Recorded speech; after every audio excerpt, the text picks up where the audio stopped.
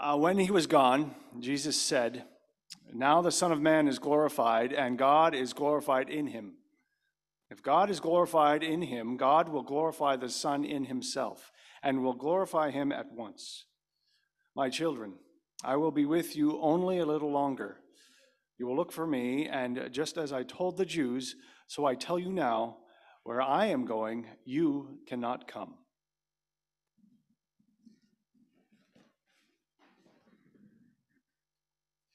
A new command I give you, love one another. As I have loved you, so you must love one another. By this, everyone will know that you are my disciples, if you love one another. Simon Peter asked him, "Lord, where are you going?" Jesus replied, "Where I am going, you cannot follow now, but you will follow later." Peter asked, "Lord, why can't I follow you now? I will lay down my life for you."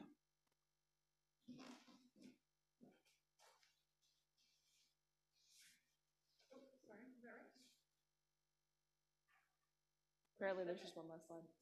Lead us out, babe. Okay then, all together. Then Jesus answered, "Will you really lay down your life for me? Very truly I tell you, before the cock crows, you will disown me 3 times. The good news of Christ. Good morning. Wonderful to see you all. So good to be here. Happy birthday to Matt, as we already sang. This is also the birthday, by the way, and I think Matt mentioned this last week, of the very first baby that I dedicated in this church. And one of my highlights was when I was in Lower Post a couple of visits ago. I gave kind of a call for ministry, and a young man came up, maybe 20 or so. And as I prayed with him and interacted with him, I began to realize that was the very first baby I dedicated in Lower Post. So he was the grandchild of Walter, Francis, if you're watching. So Francis is a great nephew. So I very excitedly called Aiden Pontalti over. I said, "Aiden, you got to meet John. John, you got to meet Aiden. First babies I dedicated in Vancouver in Lower Post." Boom. It was just this sweet connection. Yeah. It's fun being a pastor over the long haul. Love one another as I have loved you. Love one another. By this will all know that you are my disciples, if you love one another.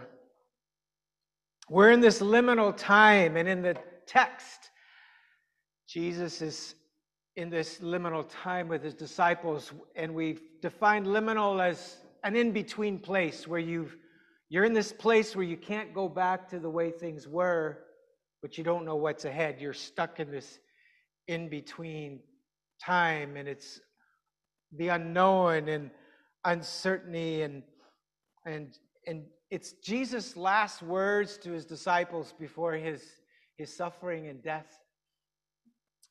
And to make matters worse, he's just told them that they can't come where he's coming, even though they've been with him for 3.5 years. And so there's this growing sense of dread, and it speaks to our time, doesn't it? It speaks to us being in this worldwide pandemic where we know that we can't go back to what was, but we don't know what's ahead, and we're stuck in this in-between place, and it's like this long tunnel where you can't hold your breath, and the novelty is gone when you're on a trip, and you're struggling with monotony and apathy and numbness. We've gone through all these emotions, haven't we? And we're kind of stuck here, and we're grieving our losses. But there's hope for the future as well, because the word liminal means threshold, which means doorway, which means perhaps a new beginning, perhaps new birth. So how do we counter this numbness that we're all struggling with in liminal time? Well, Jesus is talking to his disciples who are zoning out in this grief and numbness that they're going through, and he says, "Oh, I have a new commandment for you." And they perk right up. "Oh, We're not done yet. And he says to them, love one another. As I've loved you, love one another. Oh, and by this will everyone know that you're mine, if you love one another. Well, they kind of slip back into their seat again. They go, well, what's new about that? Hey, they're good Jews. Good Jews love one another. It's in the Torah, isn't it? Love your neighbor as yourself. It was part of their community. So what's new about this? Well, it wasn't new that they were to love one another. What the novelty seems to be is this part. As I have loved you. Oh, well, thanks for clarifying. But what does that mean? There's lots of communities where people die for each other, lay down their life for each other. That's not new.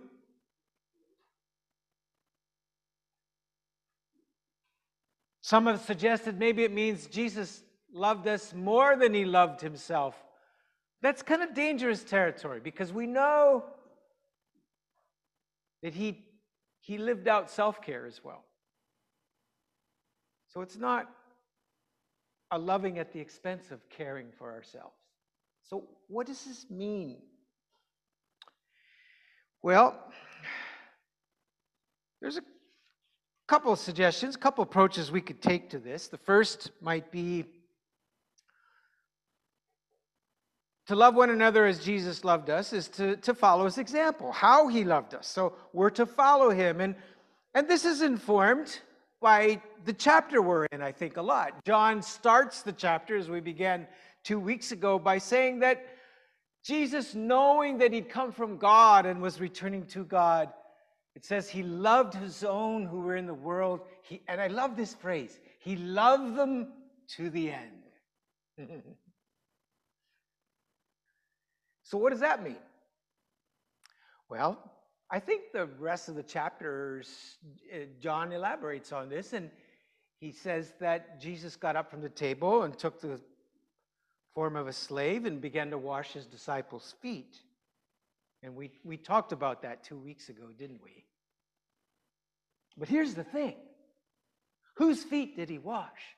He's going around the room washing the feet of each of these guys. And there was a guy by the name of Judas. He washed his feet. The man that he knew was about to betray him.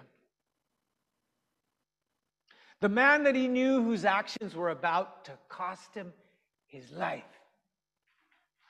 He washed his feet. Then he came over to a guy named Peter, who at first objected. But when Jesus said, you got to let me do this so you aren't part of me, and Peter said, okay, go ahead.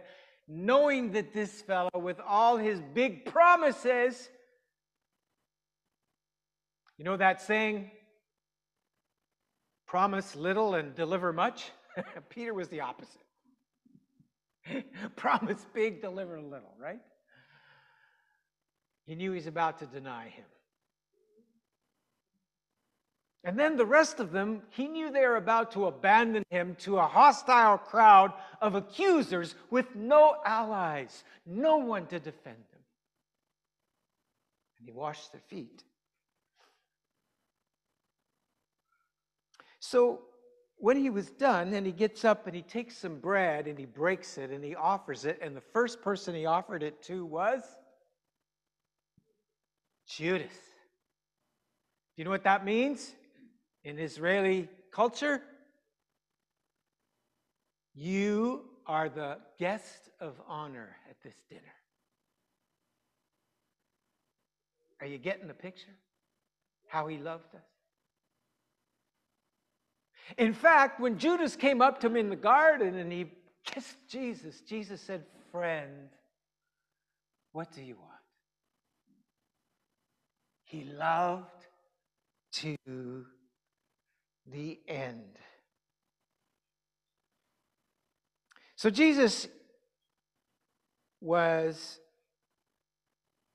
he did lay it down his life. That wasn't new. But the difference between what the Jewish people understood at that time is you could lay down your life, but they would curse their torturers as they were dying. May God curse you and judge you and your family and your kids. That's how they would die as martyrs, right? But Jesus introduced a new ethic. Father, forgive them, for they don't know what they're doing. And he loved Judas to the end. And I love that Bono song that Nathan played last week. I'm not sure where the theology fits in all this, but it actually offers hope for Judas at the end of the world. But that's the love of God. It never stops. As C.S. Lewis said, the door to hell is locked on the inside. God doesn't lock us out. We lock ourselves in.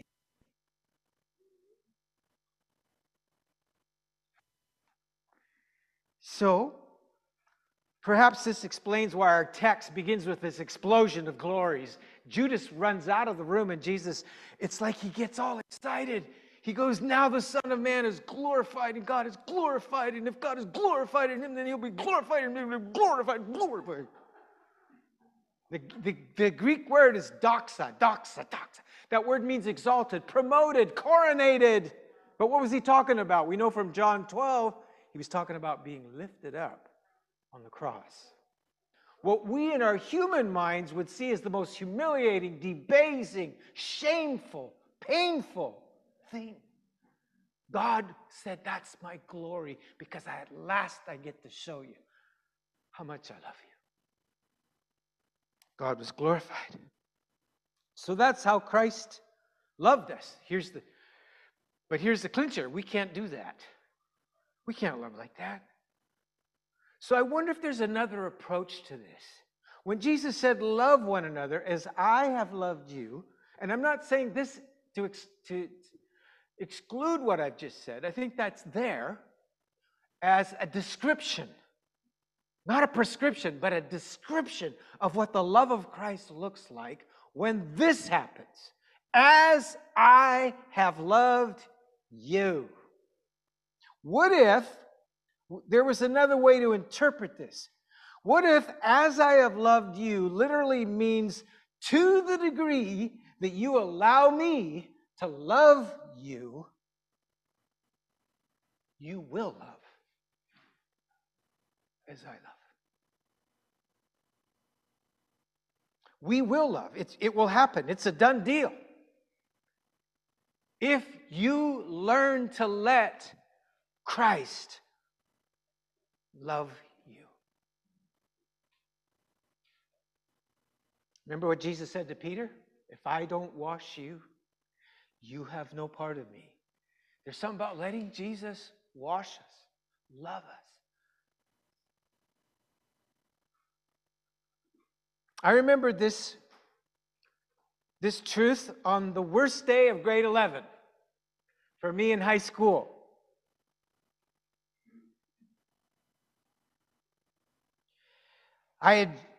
It was the worst day because I got kicked off the basketball team, and I was the team's high scorer. I was having a great year. I was actually, I think, the highest scorer in the league. If I wasn't, I was close. So I was scoring over 20 points a game. So it must have been serious. If I got kicked off the basketball team as the team's highest scorer, right? Must have been serious. Then, on the same day, my high school love interest dumped me. That's a bad day. And it was for the same reason, actually, I got kicked off the team. So what happened? Well, it was a bad day already before that happened. So it's double bad, right? There was this lunchtime basketball scrimmage that we used to have where we just had play pickup, and it was kind of just a few days before the biggest tournament of the year. We were going to travel to Grand Prairie, I think it was Grand Prairie, northern Alberta. And so we were just practicing, and I was just missing my shots. I used to get so mad at my friends who'd go out and party and get drunk. The next day they'd come into the hangover and shoot. And couldn't miss a thing. Here's me trying to live clean and couldn't hit a thing. I didn't understand that. And I was really mad this particular day. I was so angry. And I was a Pentecostal kid, so I had to pick my sins very carefully. And I had a really bad cussing problem. Man, I had a mouth. And I just got more angry, and the angrier it got, the worse I played, and the worse I played, the more I cussed. And it was not sweet cussing, okay? Remember Wimber, when his wife says on the way into church, when he said, hell, I don't know, and she says to him, don't cuss. He says, that's not cussing, I'll show you cussing. That's how I felt. Anyway, my coach was involved there. He kicked me off the team. He said, Gordie, go home. He said, we don't want that. You're poisoning the atmosphere. You're poisoning the team. We don't need this. Get out of here. And he was angry, and I stomped off, went home. And somewhere along the way, I met my girl, and she said it was done. So I got home, utterly devastated, and at the end of myself. And alone in my bedroom, I picked up a living Bible that had been gifted to me by my parents, that I rarely used, surprisingly. And I opened it. For some reason, it opened to these words.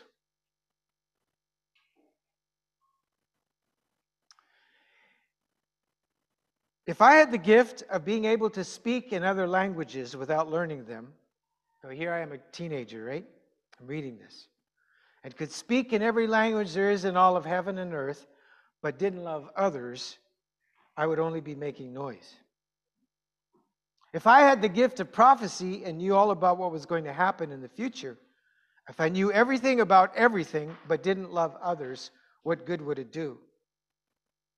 Even if I had the gift of faith so that I could speak to a mountain and make it move, I would still be worth nothing at all without love. If I gave everything I have to poor people, and if I would burn alive for preaching the gospel but didn't love others, it would be of no value whatsoever. I read on. Love is very patient and kind, never jealous or envious, never boastful or proud, never haughty or selfish or rude. Love does not demand its own way. It is not irritable or touchy. It does not hold grudges and will hardly even notice when others do it wrong. It is never glad about injustice, but rejoices whenever truth wins out. If you love someone, you will be loyal to them, no matter what the cost. You will always believe in them, always expect the best of them, and always stand your ground in defending them.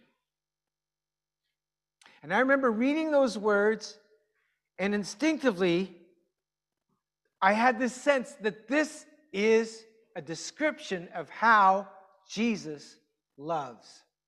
This is what he's like. You could insert his name. Jesus or God is patient and kind. This is how God is. And I just instinctively had this sense that he was with me as I was reading that. And I just bowed my head and I said, Jesus, I could never love like this. It's out of my pay grade. It's out of my league. Can't do that.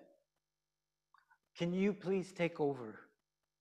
And at that moment, like John Wesley, my heart was strangely warmed, and in a way that I'll never be able to describe, I felt, perhaps for the first time in my life, at the very core of my being, that I was loved simply for who I was, and there was nothing I could ever do or not do that would ever change that. It was a remarkable experience. I felt his patience towards me. I felt his forgiveness towards me. I felt his understanding for why I was the way I was. That false self is a cruel taskmaster. It's never satisfied. It's a slave driver. You're driven. And no matter how good I played, I had to play better. No matter how many points I scored, I had to score more points. And I was always comparing. It's a cruel taskmaster. And that day I felt a new beginning, a new birth, a new doorway. It was my own liminal experience, and I came out into new birth, and it changed my life. I began to love people. I wish I could say that I rode gloriously into the sunset. But I have to tell you that the religious false self is even more deceptive than that. And I got into a religious system that had the same values. You're valued by how much you achieve and what people think about you and how you perform. And then I had another face plant at the age of 30. And at the age of 30, after 10 years in ministry, I had to learn all over again. This is love, not that we loved him, but that he loves us. Now, my loving is simply a result of letting him love me, and I'm still on that journey. So I think it's no accident that this passage about loving one another is right in the wake of the biggest faceplant in history. Don't you think? Think about it. He just said, love one another. Peter gets uncomfortable and he changes the subject. He says, Lord, let's go back to what you were just saying a bit earlier about going away. What do you mean you're going away? We can stick with you and I'll lay down my life for you. And Jesus goes, right? There's that thing, I'll lay down my life. They knew what it was to lay down their lives for one another. They understood that. Jesus said, really? You'll lay down your life for me? The truth is, before the rooster, you know what that is? What is that?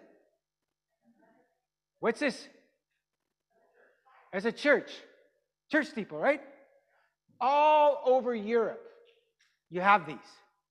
I couldn't believe it. Germany, Switzerland. I was saying, Italy. What's with the rooster on top of the churches? Well, a rooster makes a good weather vane, first of all. But here's the deal. I didn't know this until I looked into it a little more. In 600 AD, Gregory the Great, the Pope who kind of sponsored St. Benedict with the monasteries, initiated the rooster as the symbol of Christianity. Isn't that amazing? Now the rooster, of course, there's this mix, right? Of failure, face planting, but new beginning. When you're restored, Peter, encourage your brothers. It's a new beginning. You're going to go through a liminal time, Peter. Satan has desired to sift you like wheat, but I've prayed for you that your faith not fail. And then in the 9th century, Pope Nicholas ordered it to be placed on the top of every church. You know, it's no longer mandatory, but you see it a lot. I'm not sure how Peter felt, if it was a good deal, that his failure is reminded, everybody's reminded everywhere you go of what he did. But he doesn't seem to mind, because it's in all 4 Gospels. And in Mark, who was, by the way, informed by Peter, describes the Nile very vividly. Your face plant, Peter, is going to be a doorway. So let me give you a modern day example. Does anybody know who this guy is? This is Gareth. Who is he? Hey? Some guy. Some guy, but you got to say it with a British accent. Gareth Southgate is the England manager, coach for the England soccer team, right? Now, in the 2020 Euro, those of you that watched it know that England, again, they do this very well, lost in penalties, right? They just have a gift for that. Anyway, it's just a long story. So they were in the final against Italy, and they lost in penalty kicks to Italy in the final. So Italy won the Euro Cup. But it so happened that all the 3 players that missed the penalty were players of color. And there was a vicious online racial abuse that hit these guys. And the first to defend them was who? Gareth Southgate. Look at him. See that? And he pushed back at all the abuse, and he said, we made the best choices of who to take these penalties. There was nobody better to take them. And as a team, we've won together, and we take the loss together.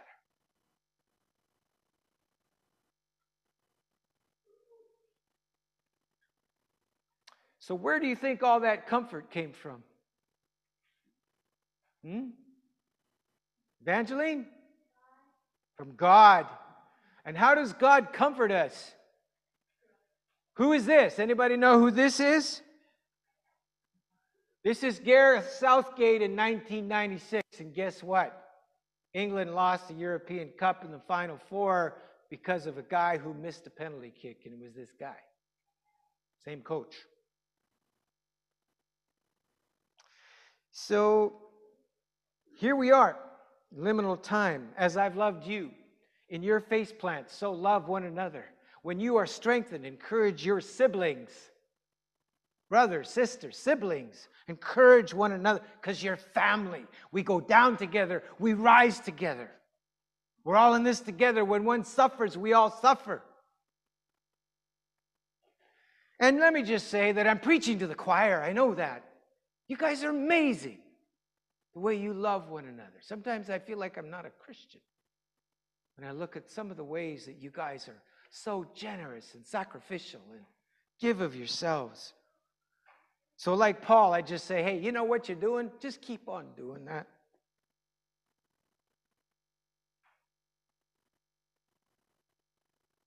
So let Jesus love you, but it's easier said than done because the false self, the false self looks for love in all the wrong places, and we still do that as Christians. And choose your community wisely, because the values of your community are either based on the false self or on the real. Choose real. Choose the beloved.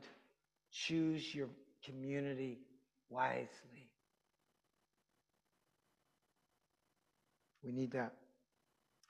So reflect. And I'm going to invite the people, all of you dear ones, on Zoom to join us in this. Take a moment to reflect on places in your life where you are experiencing liminality. Maybe you've experienced a face plant, personal failure, you've come to the end of yourself, or those emotions I showed on the phases of grief and loss, anger, loss, grief. And just invite Christ, as I did in my room as a grade 11 teenager, just to come and be with you in that. Now let me also say that a lot of the way Christ comes to us is embodied through one another. That's part of this. But there are times where we stop and we're just in silence. We learn in solitude and silence to be with God, with Christ, and allow Christ to be with us, to be at home with ourselves. We are the temple. There's two temples, right? It's all one temple, but your body is the temple. You are the temple of God. There's a part of you that is eternal because you're part of God. And God comes to you from the inside outward, and you go to God from the outside inward. Meet there. That's what happened to me in grade 11. I didn't know what was going on. It took me 30 years of learning theology to figure that out. But I came home to myself. And I realized I'm beautiful. I'm loved by God. I'm this most incredible, unique creation of God. And so are you.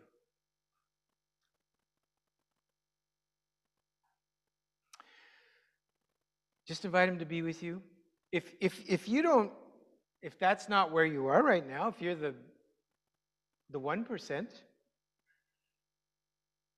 then I have this little thing I put in the bulletin, and I think we have it on the chat box for those of you on Zoom.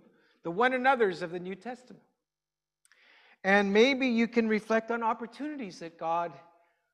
The one another's of the New Testament are just elaborations of love one another. Right? It's descriptions of how...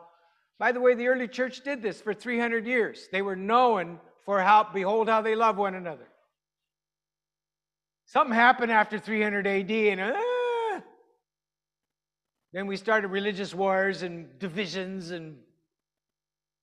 but there's always been a remnant. It's not that they've been gone. It's just kind of not this big system anymore. It's just grassroots, right? So we can still do this. So how could words make things better, to ask the so-and-so question? If you're a child and you're not quite sure what this question means, how could words make things better for someone this week? What opportunities do we have? Let's take silence. I've blabbed long enough. Let's take a couple of minutes and just be with this question, these questions. And where do you need Christ to come to you? What face plants? What devastation? What failure? What end of yourself? Or if that's not resonating, what doorways do you have today to love?